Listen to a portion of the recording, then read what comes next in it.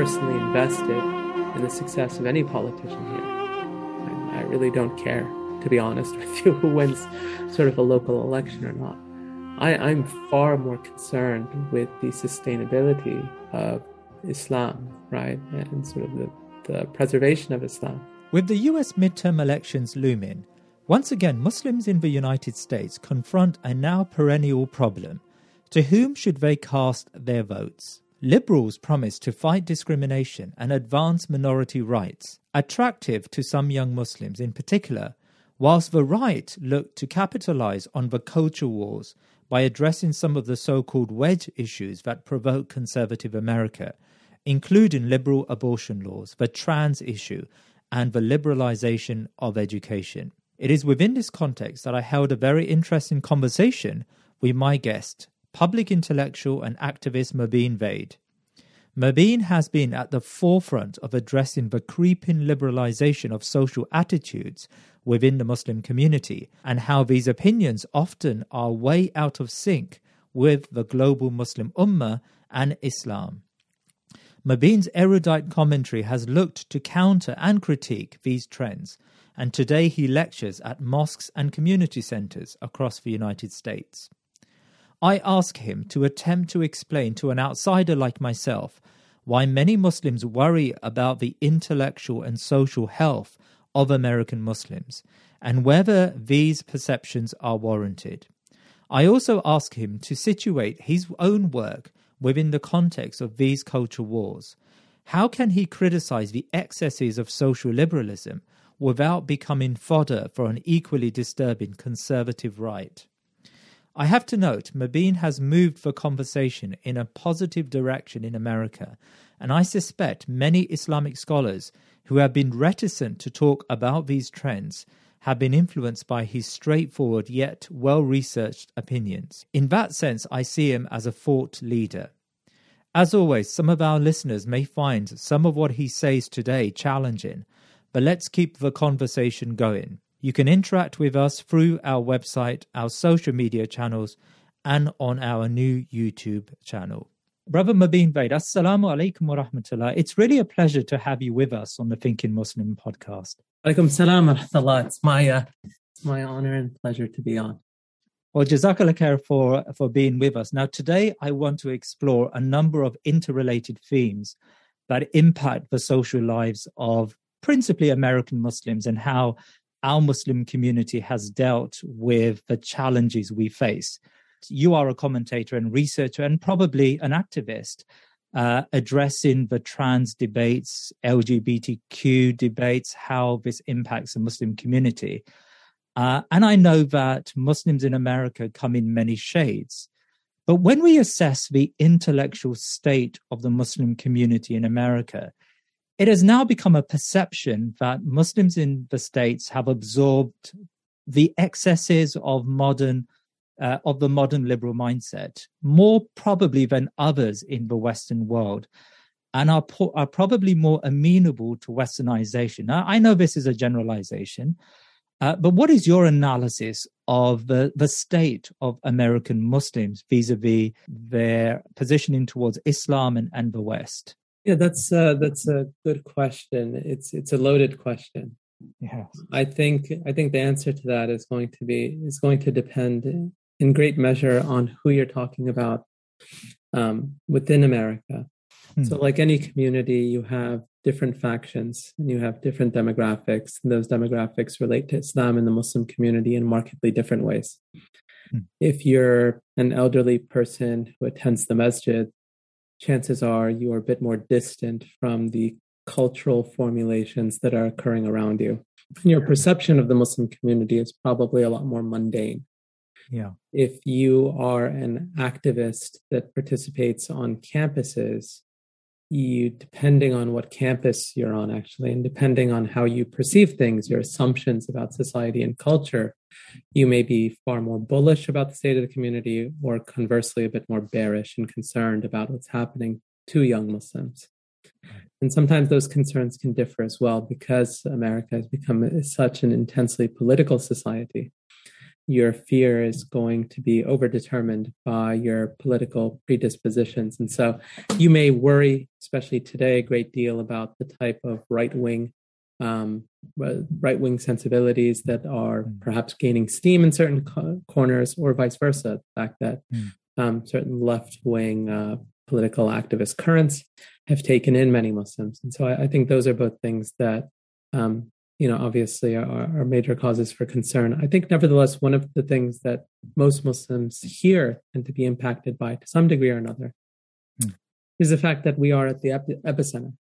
When we talk about, Westernization as a general term, and we talk about the way in which Western culture is exported and universalized and serves various hegemonic imperatives, it is America that is the vanguard of that movement. It is the principal instrument for spreading, evangelizing, and imposing various, Western liberal orthodoxies on the world and holding them to those standards. Its intellectual output serves to form and shape entire disciplines, and we tend to see that the time frame between the initiation and introduction of different thoughts and the spread of those thoughts and the proliferation of them throughout the world is becoming increasingly narrow. Sometimes there's no lag at all, whereas previously there used to be a long time between various intellectual social fashions in the West, in America, and then when you begin to see them elsewhere. And so in some ways, America plays a uniquely powerful role on the global stage. And as Muslims who are situated within that context, very difficult to see the forest from the trees. That's partly why I've been writing the way I have, because so many Muslims are as part of this social context, unselfconsciously finding their own intuitions, their deeply held beliefs. They're finding those formed and shaped by the dominant society, and a huge part of that is simply the desire to be part of the status quo, which is natural for anybody. I think it's very difficult for any individual to sit outside of the status quo, to be an outsider. I think the idea of being an outsider is fetishized, but usually it's fetishized when, being an outsider also carries cultural and social cachet, right?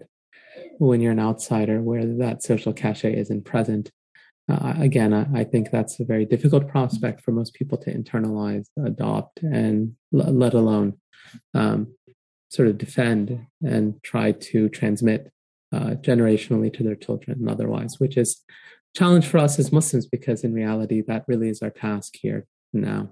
I mean, how much of this is down to the failure of first-generation Muslims who arrived in America to recognize just the capacity of the American state to change the social mindset of Muslims? I mean, you talk about the generational divide there. I mean, can we say that younger Muslims, second and third generation Muslims, are moved more in, or have moved more in, this progressive direction? And maybe how does this dynamic play out when it comes to family and community relations? In their defense, I'd say that they arrived at a time where the intensity of that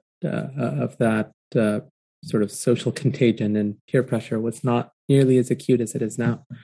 They came to America at a time where we didn't have the internet or various technologies, where public media was much more tempered and mild. And in many respects, they were much more concerned about creating alternative institutions and countercultural spaces than younger Muslims are today. One of the interesting phenomena where you'll find this is just the idea of friends circles or social networks. Many of the first generation Muslims that came here, and we're talking specifically about the immigrant Muslim generation that came in the 70s, if one were to attend, a wedding for one of those individuals who came here, or perhaps a social function, a gathering, or a janaza, I don't think I'll say it's very, very uncommon to actually see a non-Muslim at any of those spaces, right? Like their social circle was just principally and almost exclusively people like them, often ethnically like them and religiously like them. And that's the type of social reality that they instituted for themselves and just made a part of their lives. Their children don't have those same loyalties and commitments, and partly because they don't have to. They're socially much more integrated. Their thoughts, their values, their ideas, their passions, their likes, dislikes resonate much more at times with just the average friend in school. Islam doesn't play as significant a role in their personal identity. And so, that's something that I've witnessed where I'll go to, weddings on occasion, and you'll see a very large number of non-Muslims, for instance, friends. As someone will pass away, and at the janazah, you'll see a collection of non-Muslims just kind of standing there in solemn observation and, offering condolences or something like that. And in some I think that's a very significant development because it's suggestive of the type of social reality that people are a part of and how they're negotiating their faith within it, which is not encouraging at all. And so I think to a large extent, they perhaps didn't anticipate those changes, but those changes, I don't know that anybody did.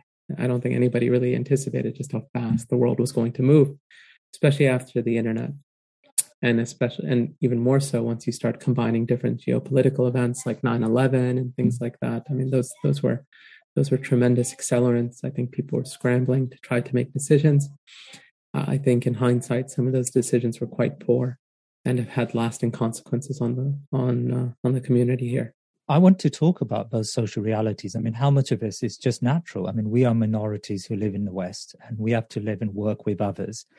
Many of whom may be identified as gay or straight. And in a way, this requires a level of toleration that I suspect Muslims in the past never needed to develop, right? We have to interact with these people. Some of them are our bosses. Some of them are our schoolmates. And, one can't live in a permanent state of animus with people around us. I have found that in recent years, that level of mixing has led to an acceptance, especially with young Muslims, of some of the intellectual assumptions that come out of, say, the gay and trans movements. For example, the idea that people have natural sexual preferences and their identities should be formed around these sexual preferences. I mean, can you speak to this uneasy toleration we have to develop in the West towards identities that we may primarily have a problem with, and how that's shifted our moral standpoint? That's a really good question. I think there are a couple of things that tend to go on. I think certainly there is the impact and influence of just who you surround yourself with. And when you are integrated into certain social spaces and you're part of that society, you're bound to be impacted by it.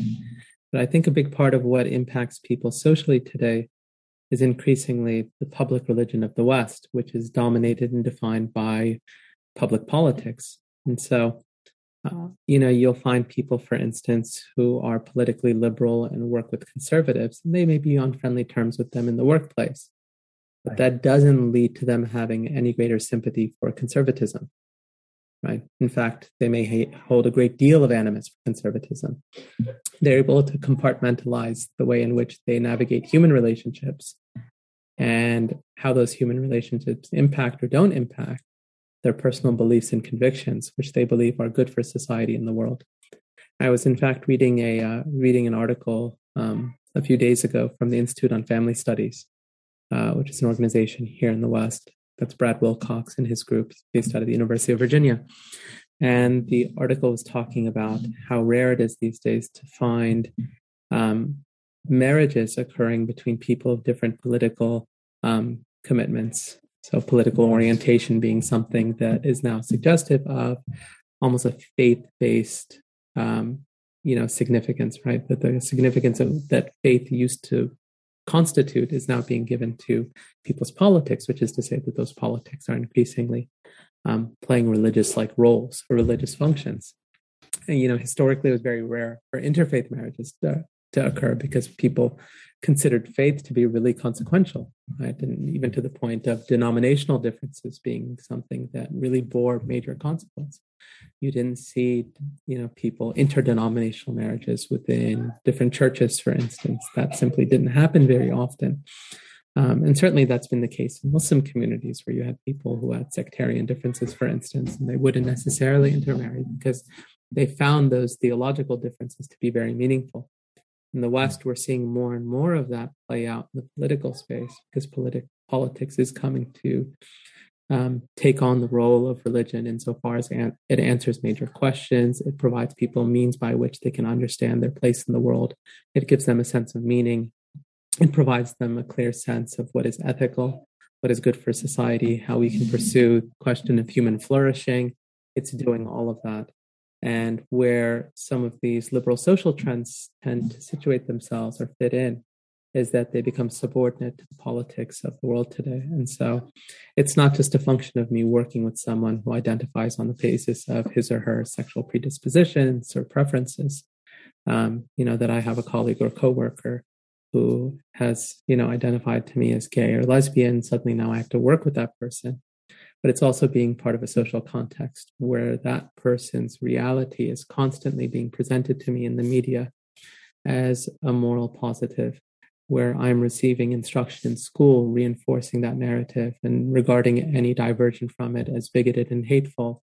It is my politics is making that person a sort of cornerstone of a larger political project of inclusion and tolerance and care and empathy and compassion.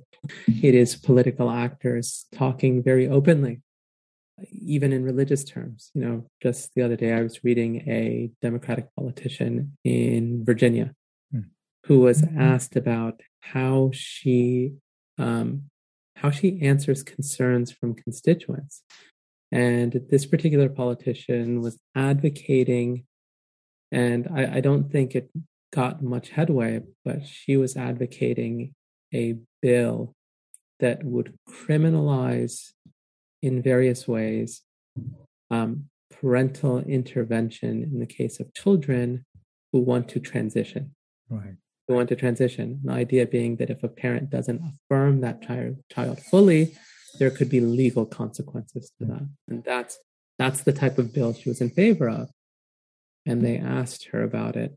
And it was really interesting to read her response, because it's one thing for someone to say, well, we all have our own morals, we have our own values, we have our own religions, but we live in a secular society and we can't govern that society on the basis of your religious commitments or mine. Sure. But instead, she actually said, well, this is actually what the Bible teaches. It teaches tolerance for all. And if that's not the example of Jesus that they have, well, they need to go back and reread the Bible, as if to say that, no, like their interpretation of religion is actually at fault. It's not my issue. It's their issue that they have adhered to a religious understanding that's outdated and misinformed, which I think is quite telling. I don't think most politicians would have been as brazen enough to tell people that they don't understand their own religion. But that she certainly did. And I found that as well, during the Democratic debates. There was a town hall, which was really outlandish on LGBT and the Democratic Party. The nominees were as part of this town hall. And Elizabeth Warren was asked a very similar question. I think she identifies as Catholic, if I'm not mistaken. Right. But in any event, she was asked about her Christianity and, does she ever have to struggle with the Bible? And she said, no. She said, what I learned from the Bible, what I learned from Sunday school, what I learned from the church growing up, was a message of tolerance, that every human being is endowed with a certain sense of dignity. And again, there's by implication a message that's being conveyed there, that if you're not affirming the LGBT platform in its current incarnation, what you're doing is you're actually not conveying to people the type of dignity that they deserve and the type of dignity that God has endowed to them and guaranteed them. And so now the stakes of our political decisions and what we're doing become much, much higher, right? We're no longer dispassionate political actors that are just part of a society trying to determine what prudent taxation looks like. We're actually hedging on what is ethical and what is moral. And that is a significant problem for us as Muslims in a society where our politics obviously we don't have a regnant political party that aligns neatly with our own religious views, right, and our own values. And when your own views and values don't have any currency or are very, very far out of lockstep with sort of the bipartisan consensus, if you will, again, you're going to find fewer and fewer people that find that understanding, or frankly, that religion itself, as tenable. But how do you square that position? You mentioned the Democratic, the lady from the Democratic Party who was endorsing a position where the state would define what a good religion would look like on the issue of trans rights or LGBTQ rights. But how do you square that way of thinking with traditional notions of liberalism that tends to look at the state as a neutral arbiter? The state steps back and allows human beings to live their own lives, their own version of the good life without intervention. And so in that type of conception of the liberal state, Muslims should be free to live lives where they adhere to Islamic social attitudes on these issues, and so should Christians, and atheists would have their own perspectives, but the state doesn't intervene. I mean, how do they square this modern notion of an interventionist state with more classical notions of a state that steps away? I don't think we actually have a very active public debate that wrestles with questions of liberalism anymore. Perhaps that occurs in some academic corners. People like Francis Fukuyama lament this, right? So he'll write articles about how the problem with the woke left or the progressive left and the alt-right is competing visions of anti-liberalism. And the solution for our moment is returning back to a classical liberalism. And so he sees a classical liberalism as something that would provide that type of public space for people with competing personal interests. And it would reduce some of those tensions, right? That to him is the salve of our moment. I think, there's a lot of things to be said for that. To your question, one is whether or not that sort of classical view of liberalism was ever tenable, even conceptually, right? Do you ever have, what does it mean to have a neutral state? What does it mean to have a state in which, you provide a maximalist notion of rights where everybody can pursue their own ends so long as you're not violently imposing yourself on someone else? And what does that look like in the real world? And how often does the state actually have to intervene in making decisions? I think if you were to talk to people today, they'd say that the state has a responsibility to achieve certain ends.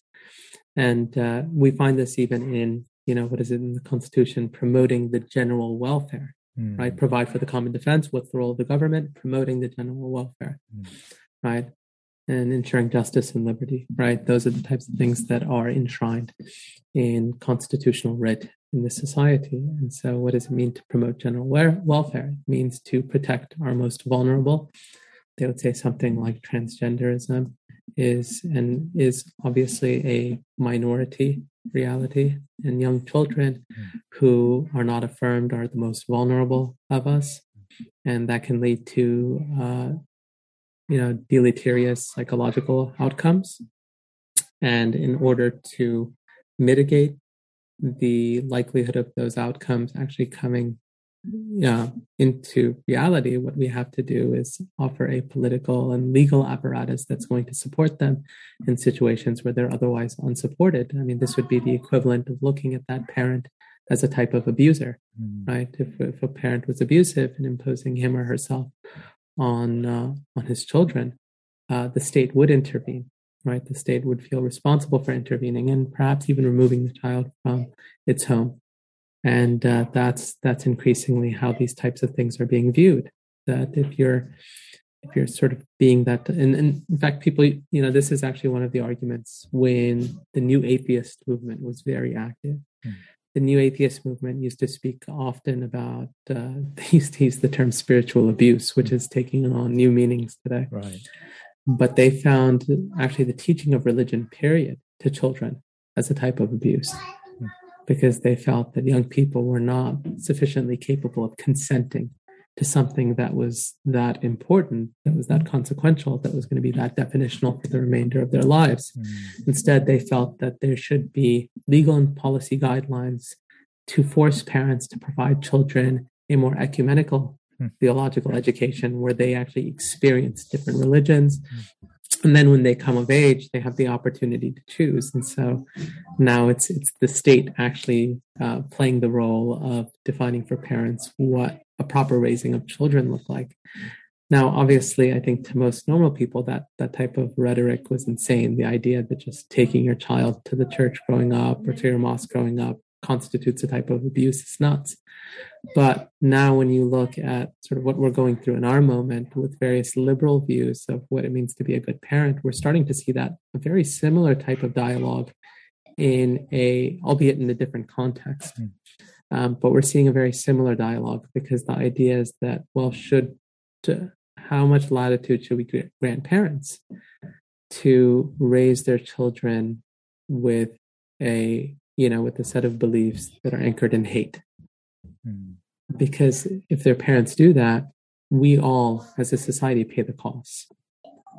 In the same way that we wouldn't simply tolerate parents teaching their children racism, right? Like we make active efforts to create a society that is racially inclusive and that allows everybody to understand just how damaging racism is. We should treat all of these other things as essentially on par with racism, right? Mobeen, I've been following the heated discussion in Dearborn, Michigan, where a school board meeting was attended by many hundreds of concerned Muslim parents, I think mostly of Arab ethnic origin. And the debate was over the choice of pro-gay books in local schools. Can you explain the background to this meeting and why it has received so much publicity? So I haven't followed it too closely, but I know some of the broad strokes of what's happened or transpired, at least based on what I've read online. The offending book is a book that appears to have been written for children, right? So you're talking about a book that targets children, or its target audience is kids between 2nd and 5th grade. And the book is entitled, I think it's This Book is Gay. Yes. That's the title of the book. It is an extremely, it's just very salacious. The content in it is very lurid sexually. It is extremely descriptive. It has lots of images in it and illustrations. It's the type of book that most decent people wouldn't want their child to read. And that book has become a sort of powder keg for more deeply held grievances against the school board.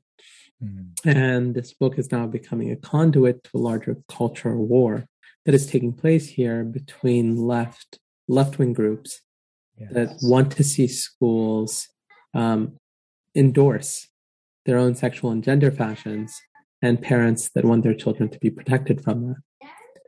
And so you're seeing very intense, emotionally intense dialogue that's occurring in these spaces. And I think what makes Dearborn significant in this regard is that it's the first instance that I'm aware of where this type of debate is playing out and the primary objectors are people who are non-white, right? So you've had some of these debates occur probably to lesser degrees in different school counties.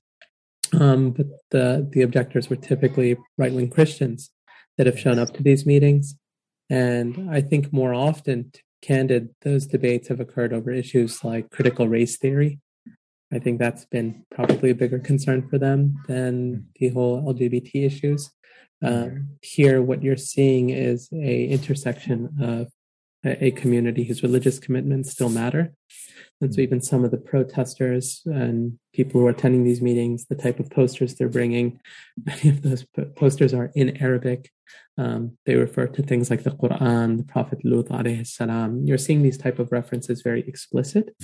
And so these are people who are being driven in great measure by their faith and their belief as Muslims.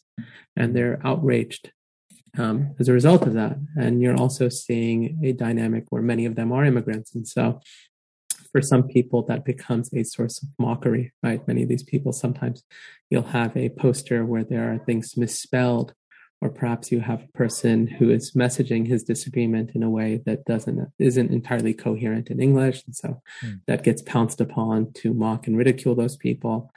But you're also seeing a real difficulty for, I think, some people on the left, right? And this is actually locally there. It has become a source of tension between Muslims who are liberal themselves and who don't want this type of debate to occur, who want the parents to stand down, who have endorsed this idea of inclusion and feel that these parents are actually, embarrassing them to various degrees. Like it's quite embarrassing for them to be associated with these families, these communities. Yeah. And so you're seeing at local levels tension within the Muslim community itself between different factions. And then you're also seeing just a number of political dynamics that are coming together as part of this public debate. I think it's a very important one, because if you look at a place like Dearborn with its concentration of Muslims, if they're unable and incapable of standing up over issues like this, what hope do smaller suburban Muslim communities have? To have a fraction of their Muslim population don't have the authority or muscle that they have politically and locally, because they have people on the school board, governor, mayor, all those things. They're very heavily represented throughout the area.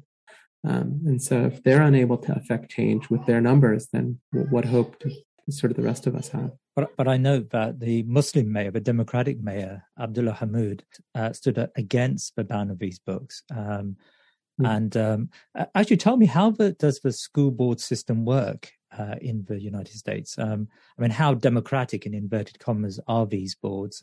Do parents have the right to block what schools would determine to be appropriate teaching aids?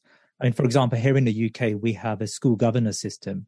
That's probably very weak, and central government policy overrides parental consent, especially when it comes to Muslims. And as you know, across Europe, Muslims have even less control over their children's schooling.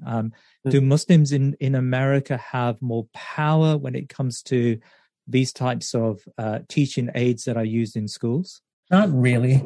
And school boards here in most years are pretty uneventful.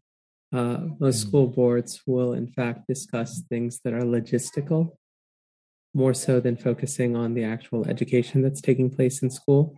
Right. So school boards don't really come in and say, well, we need to change our curriculum, or we don't like the way this topic is being taught. That typically isn't the case. Most of your school board meetings deal with things like extracurricular activities, funding, budgetary allocation, school expansion, districting guidelines, a lot of those things. And so school board elections tend to occur in ways that fly under the radar.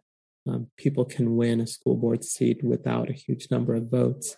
In recent years, school boards have become, that position has become a lot more magnified, because it's the only venue in which parents can actually express their grievances. And because we've had a couple of these cultural war issues where school boards have been at the center of them, suddenly now they've become locations of major debates.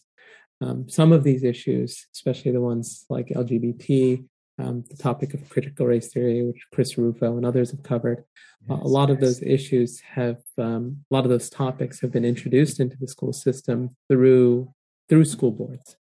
So at times you do have teachers that go maverick and decide on their own that they need to change their own teachings and school curriculums.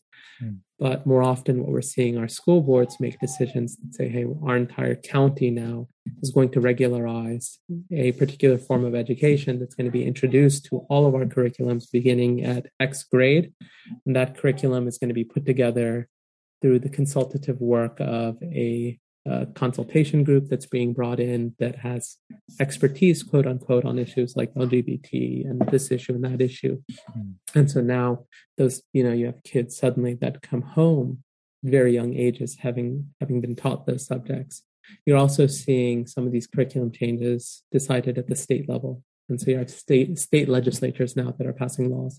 You have at least 7 states in the country that have passed laws like that on LGBT specifically, where sex and gender teachings now are being enforced at the state level. And so, there's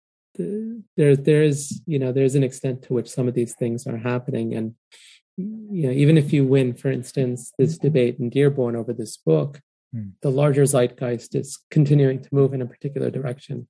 And there's, I don't know how much we can completely overhaul any of this.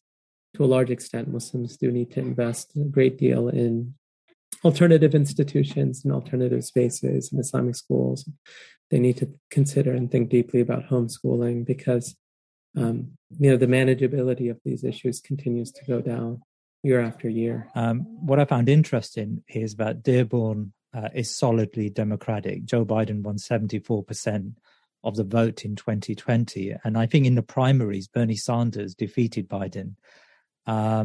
So it is a democratic homeland. And I suspect both Biden and Sanders would side with the schools over the community on this issue.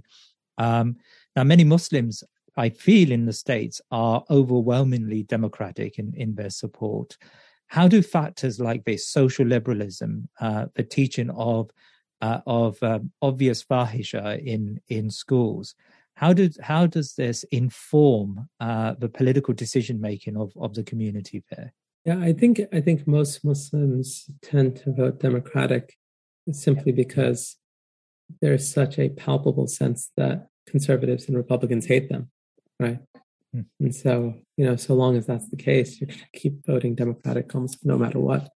I think some of that's beginning to change because I think conservatives have realized in recent years that they need a broader coalition, that winning the white male vote isn't enough to take down elections.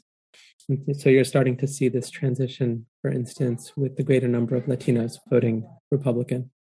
The statistics are actually shifting dramatically. We're seeing some major shifts there. We're also seeing more African Americans that are abandoning the Democratic Party. And I think we're starting to see that with Muslims as well. We're starting to see greater political diversity in the Muslim community. Again, those things aren't necessarily positive because it still recapitulates the problem of people who are identifying themselves on the basis of a political party or a partisan project, which itself is a major issue, especially when we start talking about religion and faith in ways that don't accord or coincide with, a partisan platform. Nevertheless, I think you're starting to see more diversity there. I think in most of these issues, we're starting to see some fault lines that people sort of understood were there, but we haven't necessarily contended with in a long time. And so, you mentioned Abdullah Hamoud, Rashida Tlaib as well.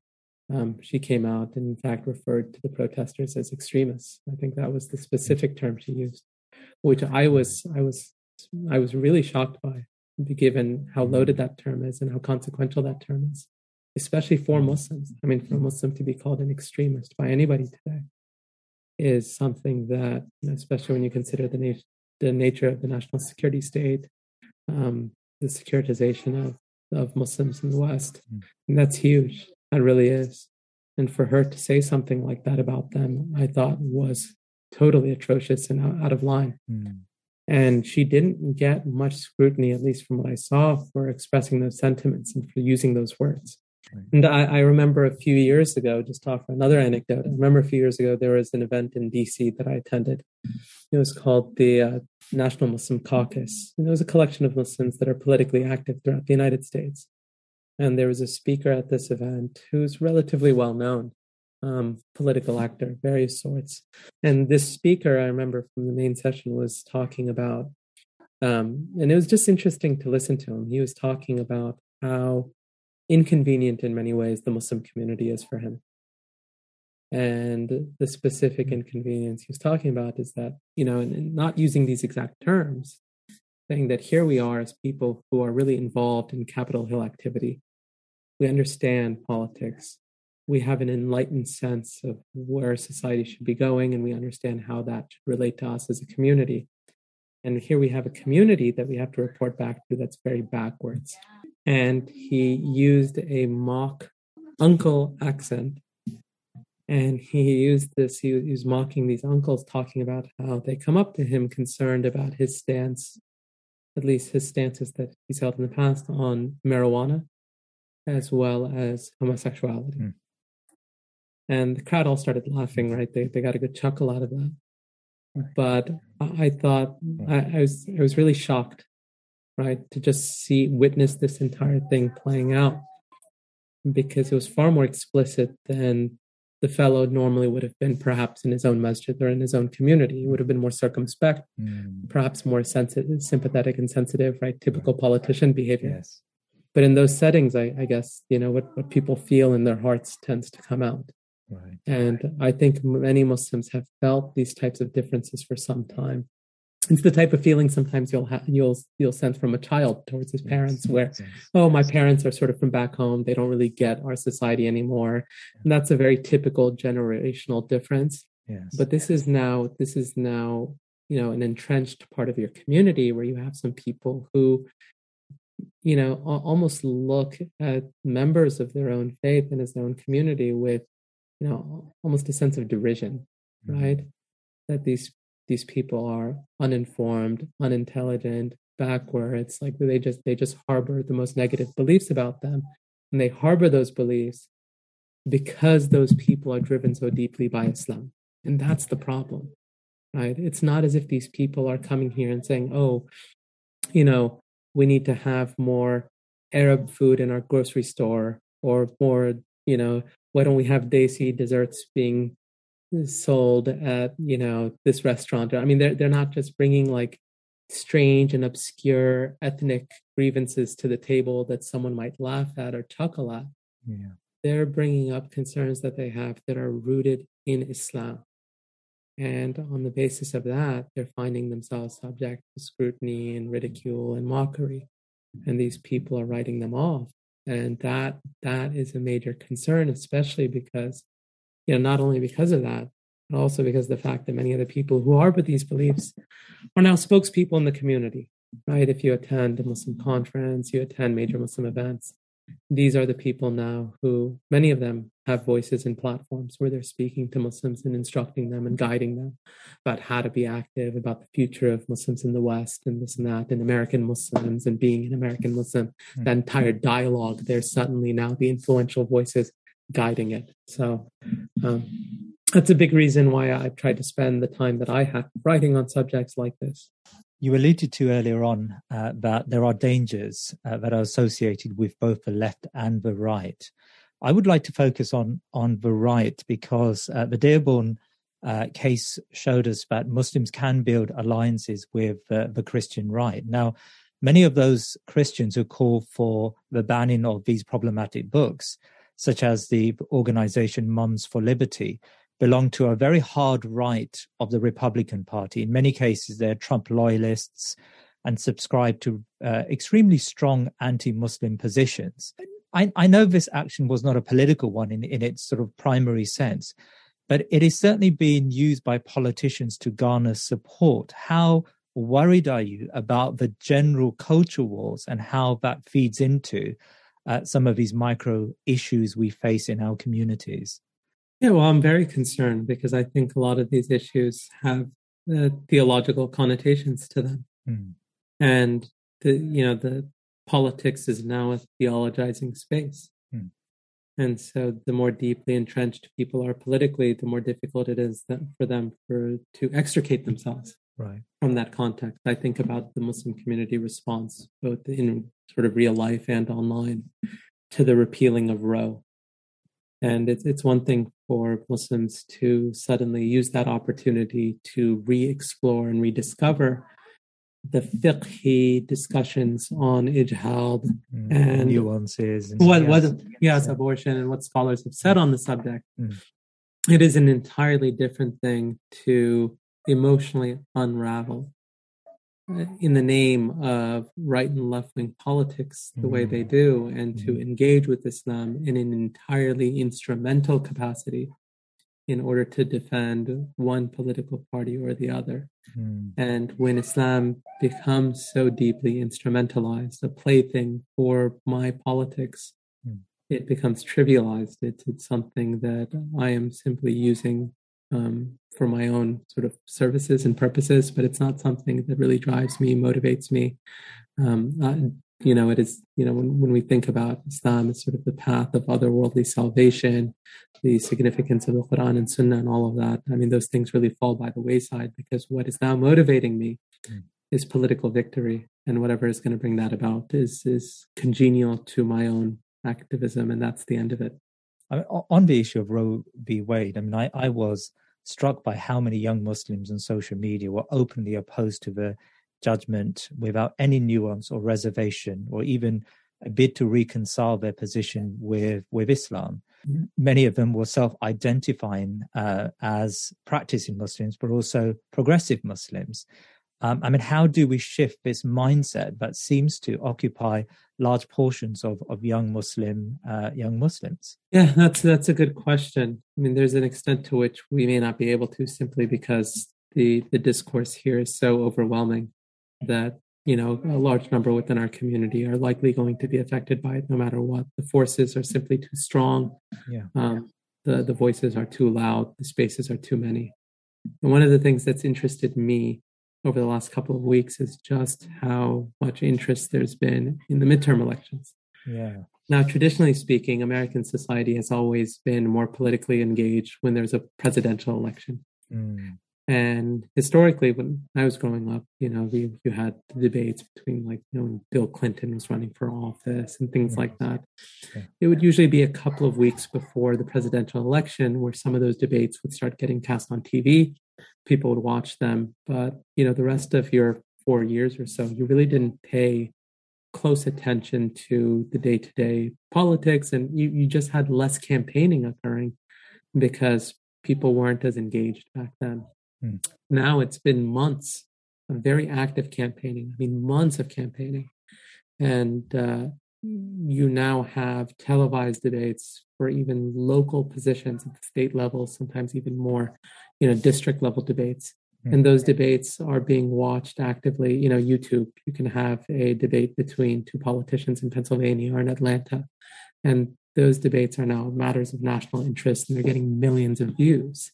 And so the spectacle of politics is now taking over our society in various ways. It is the constant sort of reality TV show of the West that everybody is following, especially in America.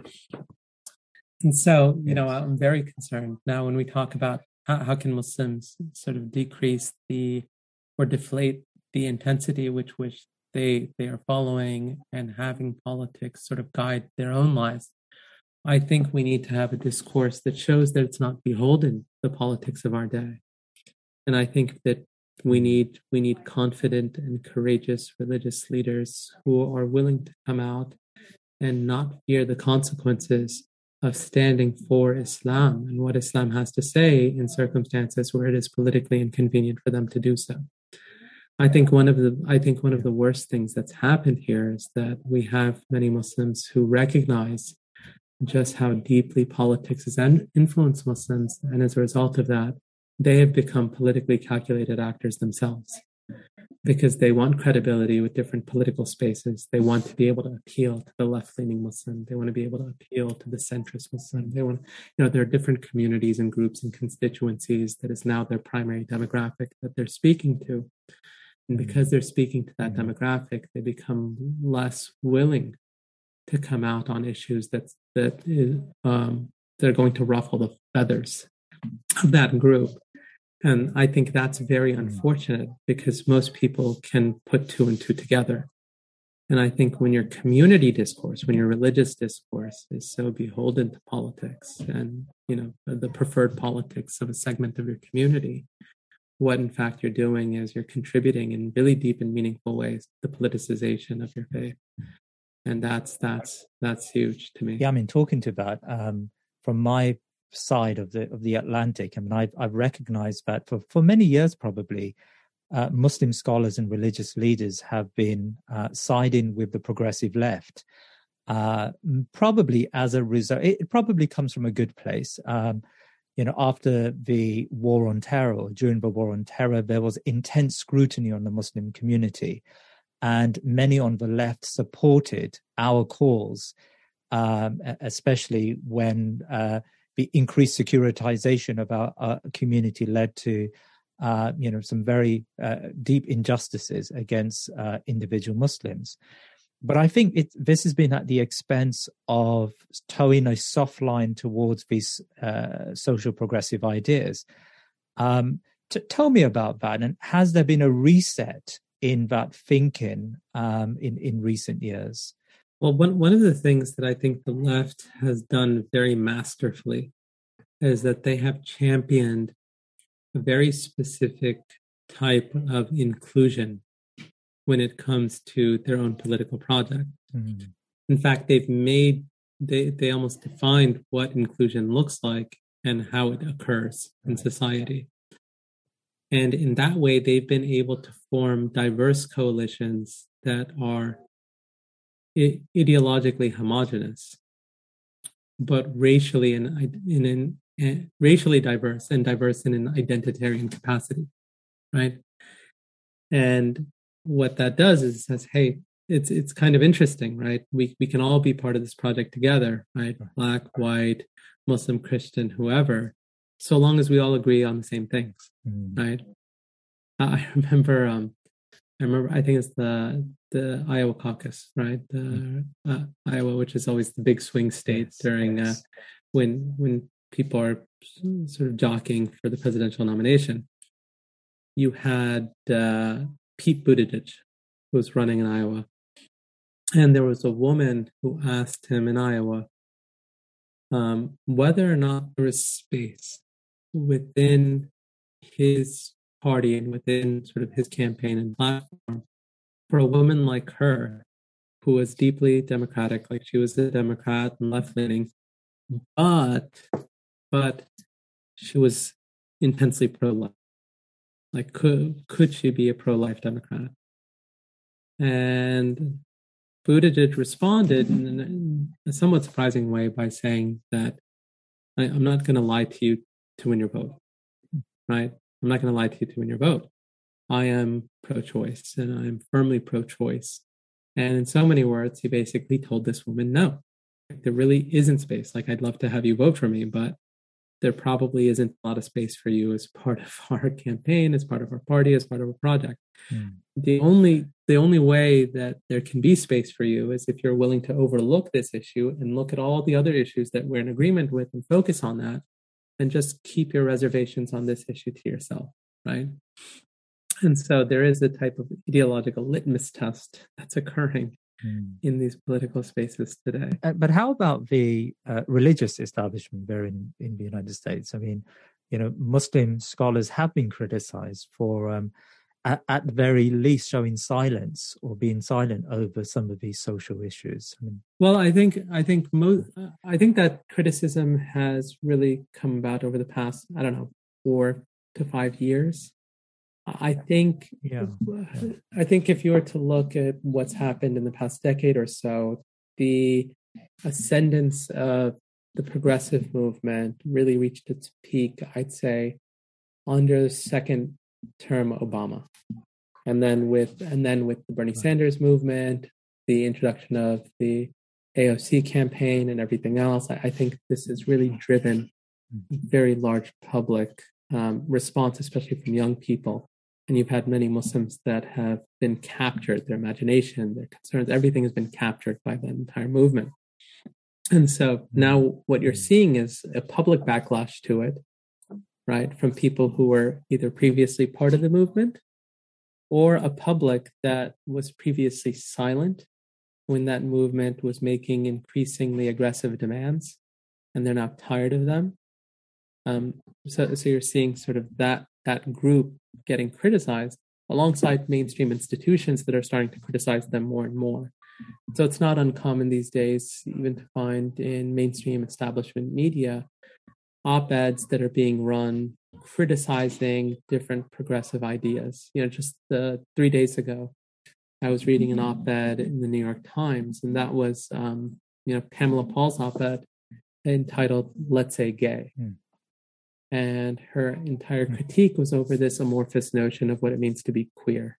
and how that term queer has become dominant insofar as it encourages a type of sexual and gender diversity, but in so doing, it actually eliminates and sort of elides differences that we used to recognize previously as more meaningful insofar as people are lesbian or gay or whatever, right? So again, that's a type of progressive critique that is now occurring and being published in the New York Times, something that probably would not have run or been done a couple of years ago.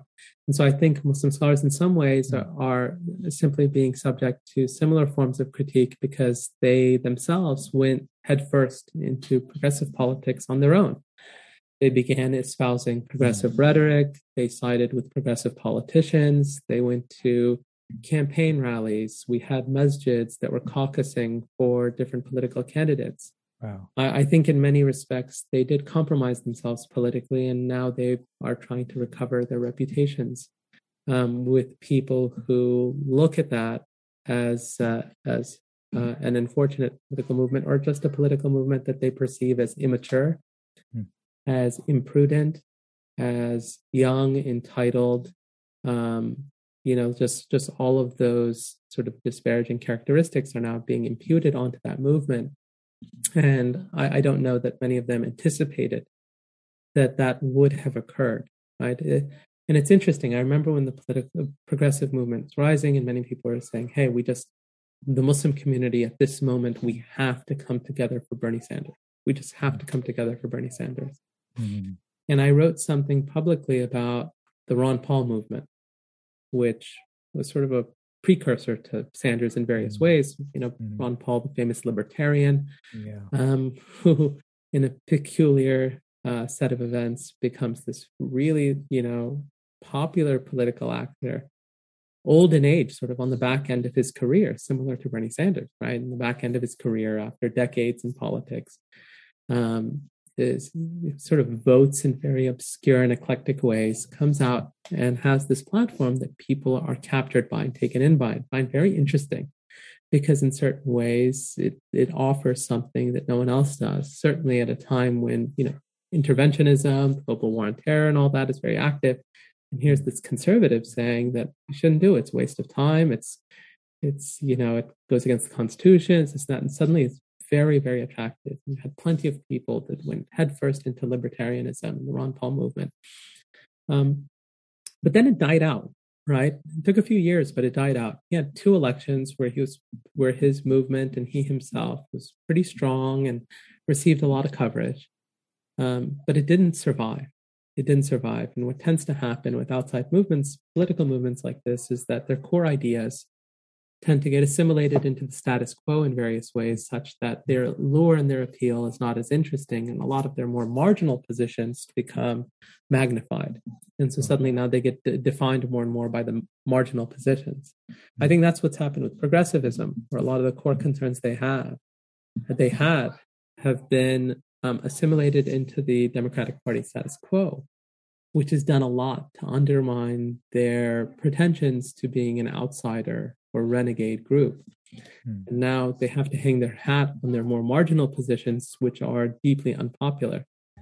And so this is, I think, put those scholars who really went very deeply into progressive politics in a precarious position where now that association hasn't necessarily declined.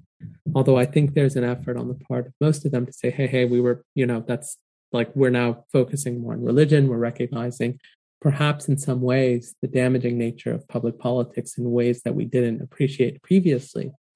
And we're recognizing that it's not that we don't have a politics, that we have to have a politics that's different. And so that's something you're seeing. Perhaps some would say too little, too late, but I think we're seeing some positive developments on that front here in America. I wouldn't say it's a majority development, but I think more and more people are waking up to this and saying, look, we can't just find ourselves in such a compromised political state anymore. What we are beginning to see very early steps towards are those people who can actually take that recognition and channel it into a form of public da'wah that is willing to come out on issues that, as I said previously, are not convenient. And I think a lot more people are waiting for that to get regularized. They're waiting for people who don't seem to be beholden to the latest political debate and can simply speak honestly as trained religious scholars about Islam, not caring what people are going to say about it, right? And I think that there is an appetite for a person who is sort of thoughtful, sensitive to the social and cultural context in which we find ourselves, engaged with the issues of the day, but not a shill for liberal or conservative politics. Mobeen, would you consider yourself to be a conservative Muslim? Probably not. I mean, I don't sort of describe myself with any adjectives, right? I mean, it's you campaign against the encroachment of LGBTQ within our circles and trans rights, and that would be in the broader sense that would be located as a conservative position. Yeah, I think it certainly would be. Well, now today, a majority of Republicans are in favor of gay marriage. And so, in that sense, I'm probably to the right of the right on an issue like LGBT, right? In certain respects. And in certain respects, I'm more conservative than the conservatives on some of these issues, right? But I think what I would sort of ask a person is, okay, well, what are the arguments I'm making? What am I anchoring and rooting my own grievances or concerns in? And what type of proposals am I making for Muslims?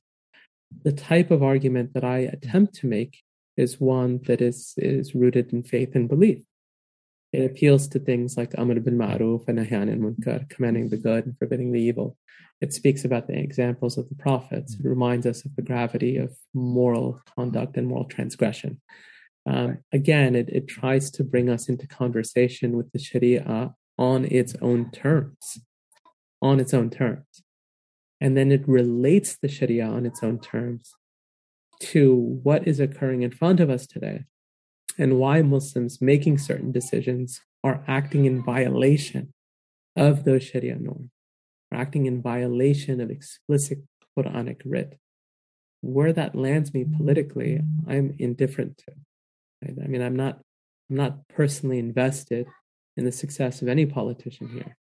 And I really don't care, to be honest with you, who wins sort of a local election or not.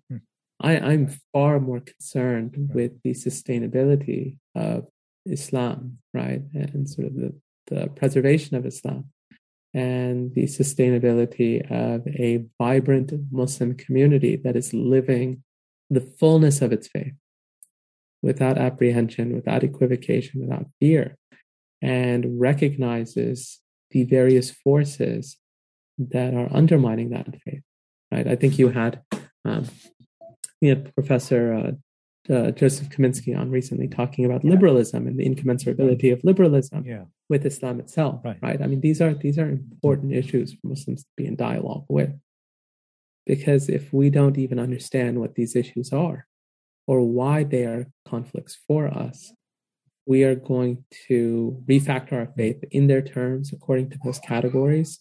We are going to adopt all of their verities, and we're going to lose our own. Well, let's talk about that preservation of Islam in the context of Muslims in the United States. Now, in Europe, we've seen a trend towards migration to the Muslim world. I mean, many French Muslims, because of the intensity of the program of integration and the encroachment of the state on the lives of Muslims and their children, many North Africans have decided that it's just now impossible to live an Islamic life and flourish in France. And so I saw when I was in Istanbul for a few months that a good number of Muslims across Europe had moved to Istanbul to start a new life, and they were, these were family people who decided that enough was enough. In fact, I met a number of highly qualified Muslims from the States who did a very similar thing, who decided that for the sake of their kids, they were now going to move away from the States. Now, I know that's not practical for the vast majority of Muslims, but do you observe a trend of Muslims, especially young family-minded Muslims, who have decided that the West has now become so assertive when it comes to this liberalism that they've got no other alternative but to either migrate away to another country, or in the case of the United States, I suppose move to one of those Republican states that, although they know that there is intense Islamophobia that accompanies that move, at least they will have more control over the most basic lives of their children, for example. I mean, is that a discussion point in the United States? It's not a real active discussion here today. I wish it was. Right. It's interesting. In the 90s, that was a very active dialogue. The whole notion of not necessarily where we should live domestically, but the question of why are we here? Like, why are we here? What is the justification for remaining in this country? What are our objectives? What are our goals? What are we hoping to get out of this? You'd attend conferences, you go to the masjid. Many people spoke about that, and they debated it, and they deliberated it. And at the time, you'd still find scholars who would say things like, look, for Muslims to remain in a predominantly non-Muslim land isn't permissible or advisable, or if you're going to stay here, you have to remain here under certain conditions. And you have certain responsibilities that you have to dispense if you're going to remain. That type of dialogue, again, was a very active thing. I think that entire dialogue subsided almost overnight after 9/11 because the call of the day was to show that we were an indigenized community that belonged. And the sort of self-alienation, as some critiqued that dialogue as contributing to, had to be put to bed. And so you don't have an active dialogue where that's taking place. I think for religious Muslims in America, there's always a question of what's the best place for me and my family to grow up. I think for many religious Muslims in America, the common sort of hijra location is Dallas, right? Where a lot of Muslims end up moving to Dallas because there are a lot of mosques there. You have many prominent imams there. You have large Islamic schools. And so the thinking is, hey, I'm living in an area that has a decent economy. Cost of living is not as high as, a suburb of New York City or Boston or LA or something like that.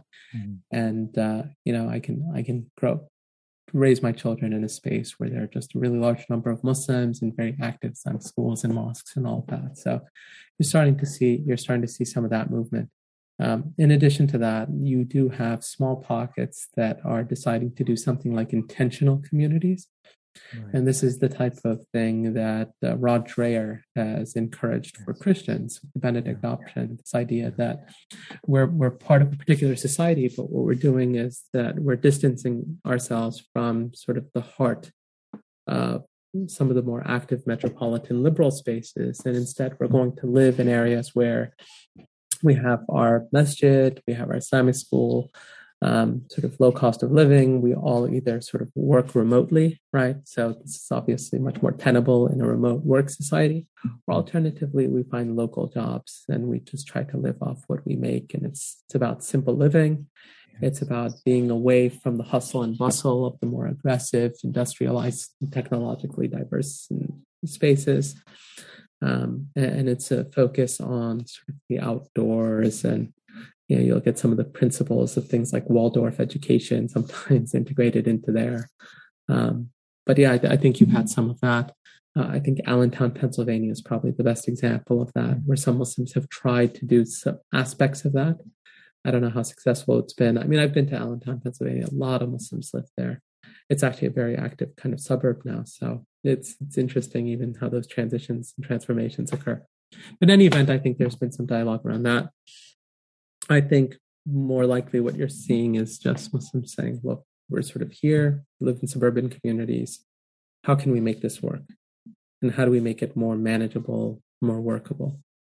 So what you tend to find are social circles where people who have like-minded views and values get together, and they remain in those spaces for the most part. And so If you homeschool your children, you find other families that homeschool their children. You form a homeschooling co-op or a homeschooling pod.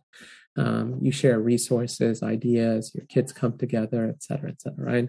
If you're in Islamic school, you find a good Islamic school that reflects your values. You hope the other parents actually share those values whose kids are in that Islamic school, and that's how it happens. As far as your community is concerned and your masjid, it's just a hodgepodge and, a collection of people from all of those different spaces coming together. And so it's largely undifferentiated.